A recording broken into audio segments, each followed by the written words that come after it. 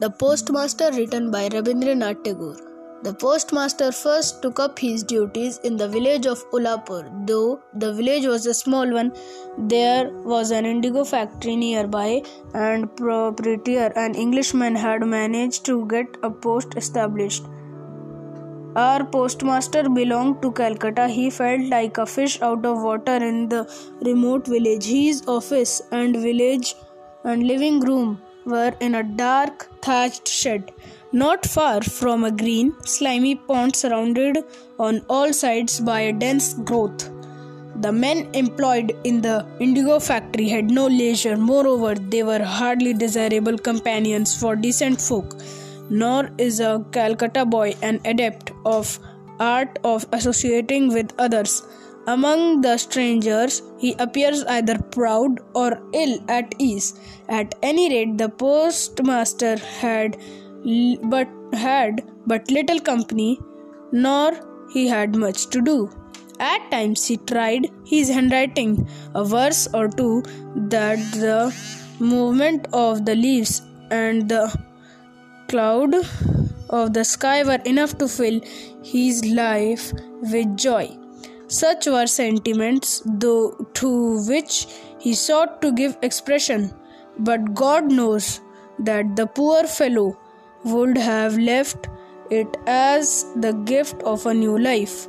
If someone genic of the Arabian Nights had in one night swept away the trees, leaves and all, and replaced them with macadamized road, hiding the clouds from view with rows of tall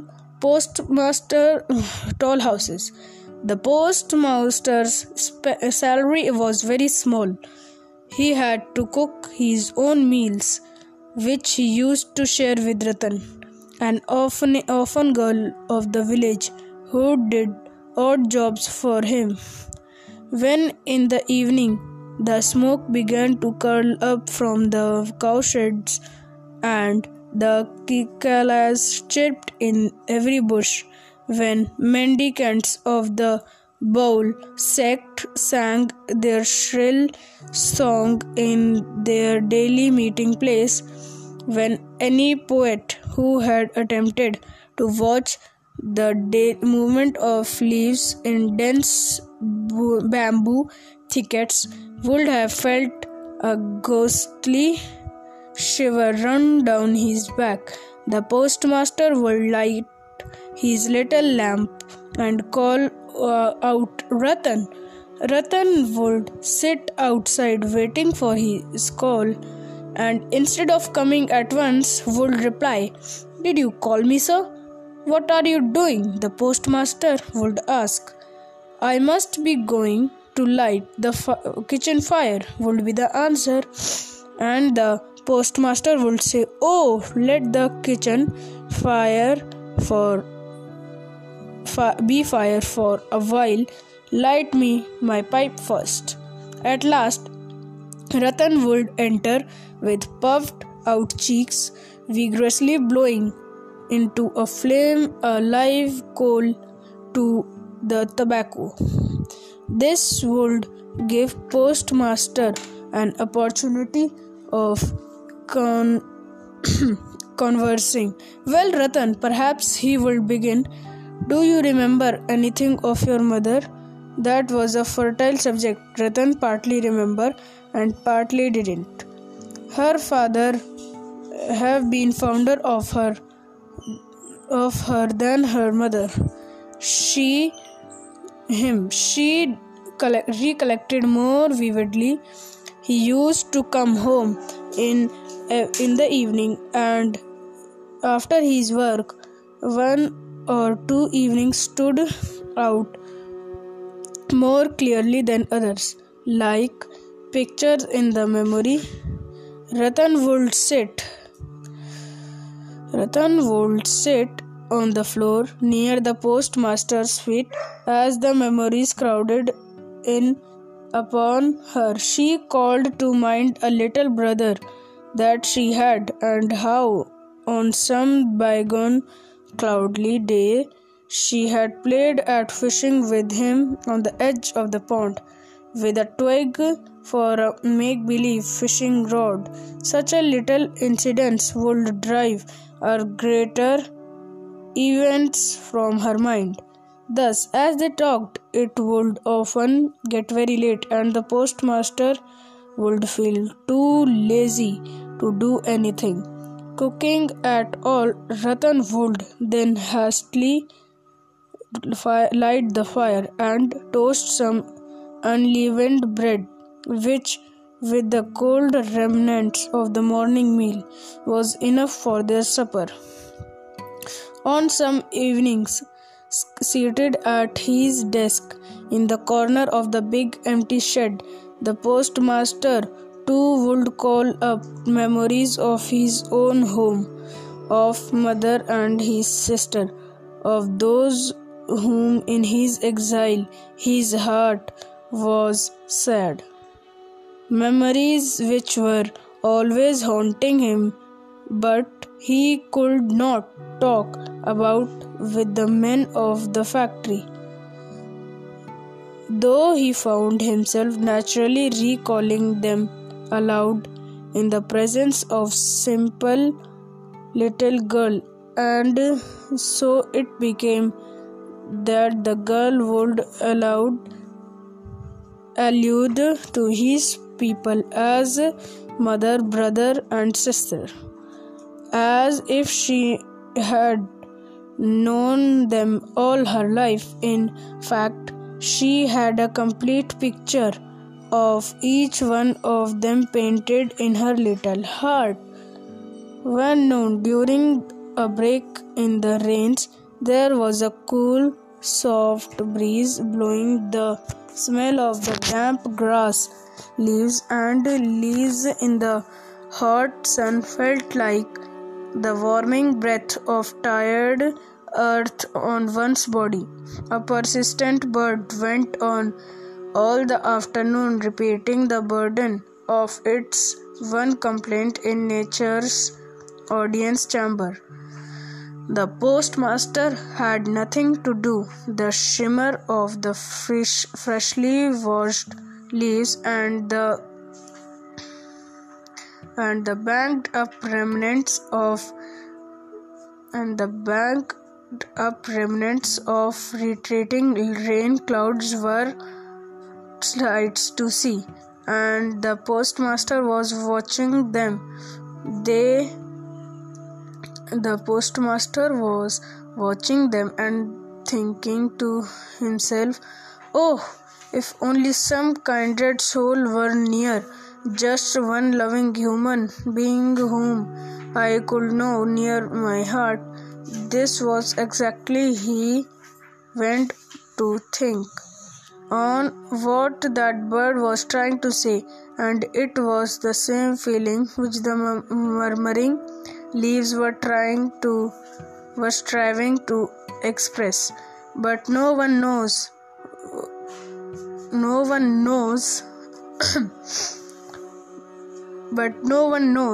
or would believe that such an idea might also take possession of an ill-paid village postmaster in the deep, silent midday interval of his work. The postmaster signed and called out Ratan. Ratan was then sprawling beneath an guava tree, busily engaged in eating unripe guavas. At the voice of her master, she ran up breathlessly, saying, "Were you calling me, Dadaji?" I was thinking, said the postmaster, "of teaching you to read." And then, for the rest of afternoon, he taught her the alphabet. Thus, in a very short time, Ratan had got as far as the treble consonants. It seemed as though the showers of the season would never end. Canals, ditches, and hollows were all overflowing with water. Day and night the patter of rain was heard, and the croaking of frogs The village roads became impassable and marketing had to be done in punts. One heavily clouded morning, the postmaster's little pupil had been long waiting outside the door for her call, but not hearing it as usual. She took up her dog-eared book and slowly entered the room. She found her master stretched out on his bed and thinking that he was resting. She was about to retire on tiptoe when she suddenly heard her name, Ratan. She turned at once and asked, "Were you sleeping, Dada?" The postmaster in a plaintive voice, I am not well. Feel my head. Is it very hot?" In the loneliness of his exile and in the gloom of the rains, his ailing body needs a little tender nursing.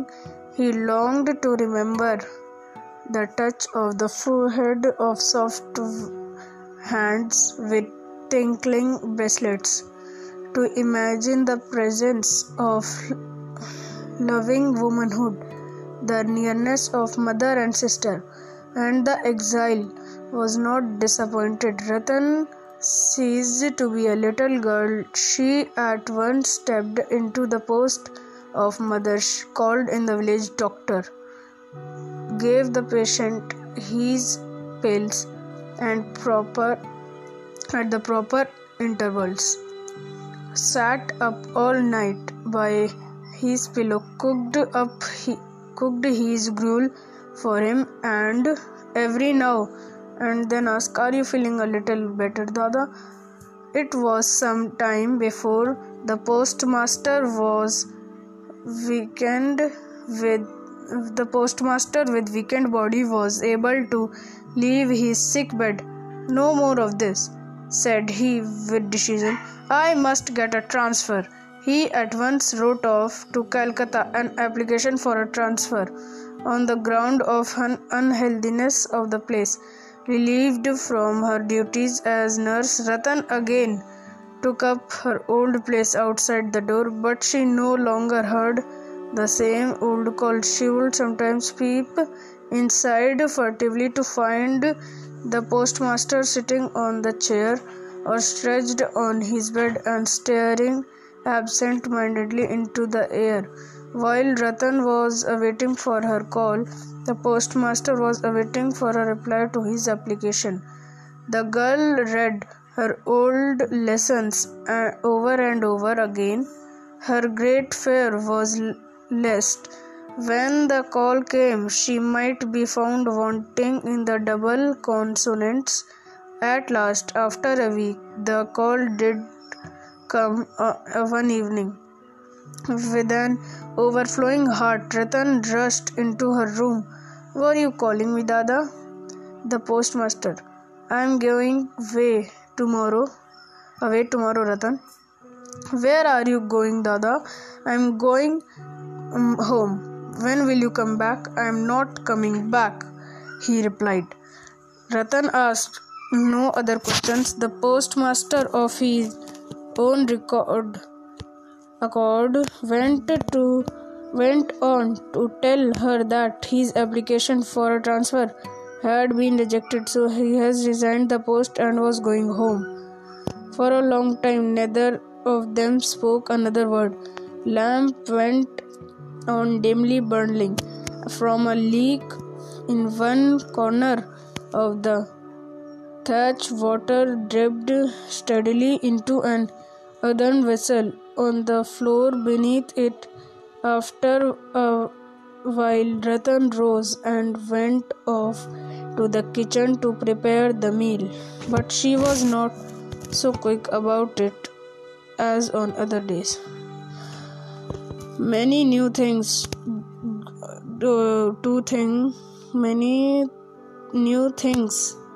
to think of had entered in her little brain when the postmaster did not. When the postmaster had finished his supper, the girl suddenly asked him, "Dada, will you take me to your home?" The postmaster laughed. What an idea! But he did not think it necessary to explain the girl wherein lay the absurdity. That whole night, in her waking and in her dreams, the postmaster laughing reply haunted her. What an idea! On getting up next morning, the postmaster found his bath ready. He had stuck to his Calcutta habit of bathing in water drawn and kept in pitchers instead of taking a plunge in the river as was the custom of the village. For some reason or other, the girl could not ask him about the time of departure, so she had fetched the water from the river long before sunrise, that it should be ready as early as he might want it. After the bath came a call for Ratan. She entered noiselessly and looked silently into her master's face for orders.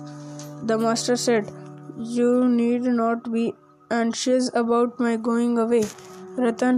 I shall tell my successor to look after you." These words were kindly meant, no doubt, but instructable are the ways of woman's heart. Ratan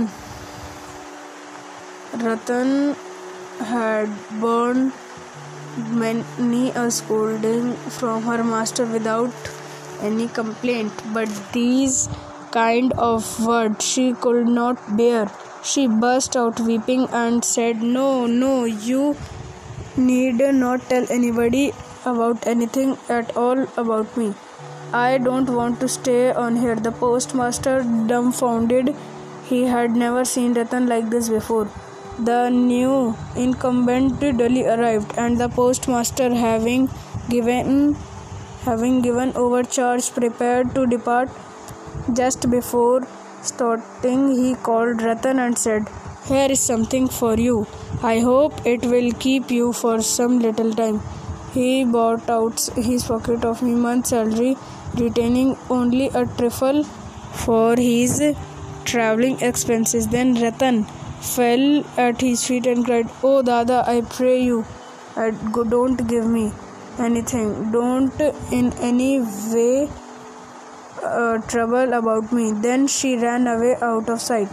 The postmaster heaved a sigh took up his carpet bag, put his umbrella over his shoulder, and accompanied by a man carrying his coloured tin trunk, he slowly made for the boat.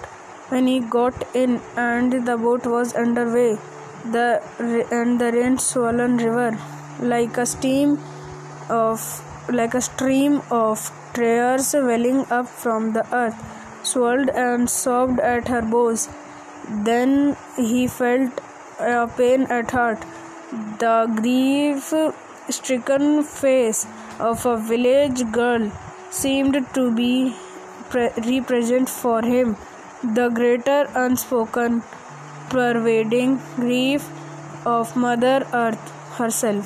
At one time, he had an impulse to go back and bring away along with him that lonesome waif, forsaken of the world, but the wind had just filled the sails. The boat had got well into middle of the turbulent current, and already the village was enough left behind, and its outlying burning ground came in sight.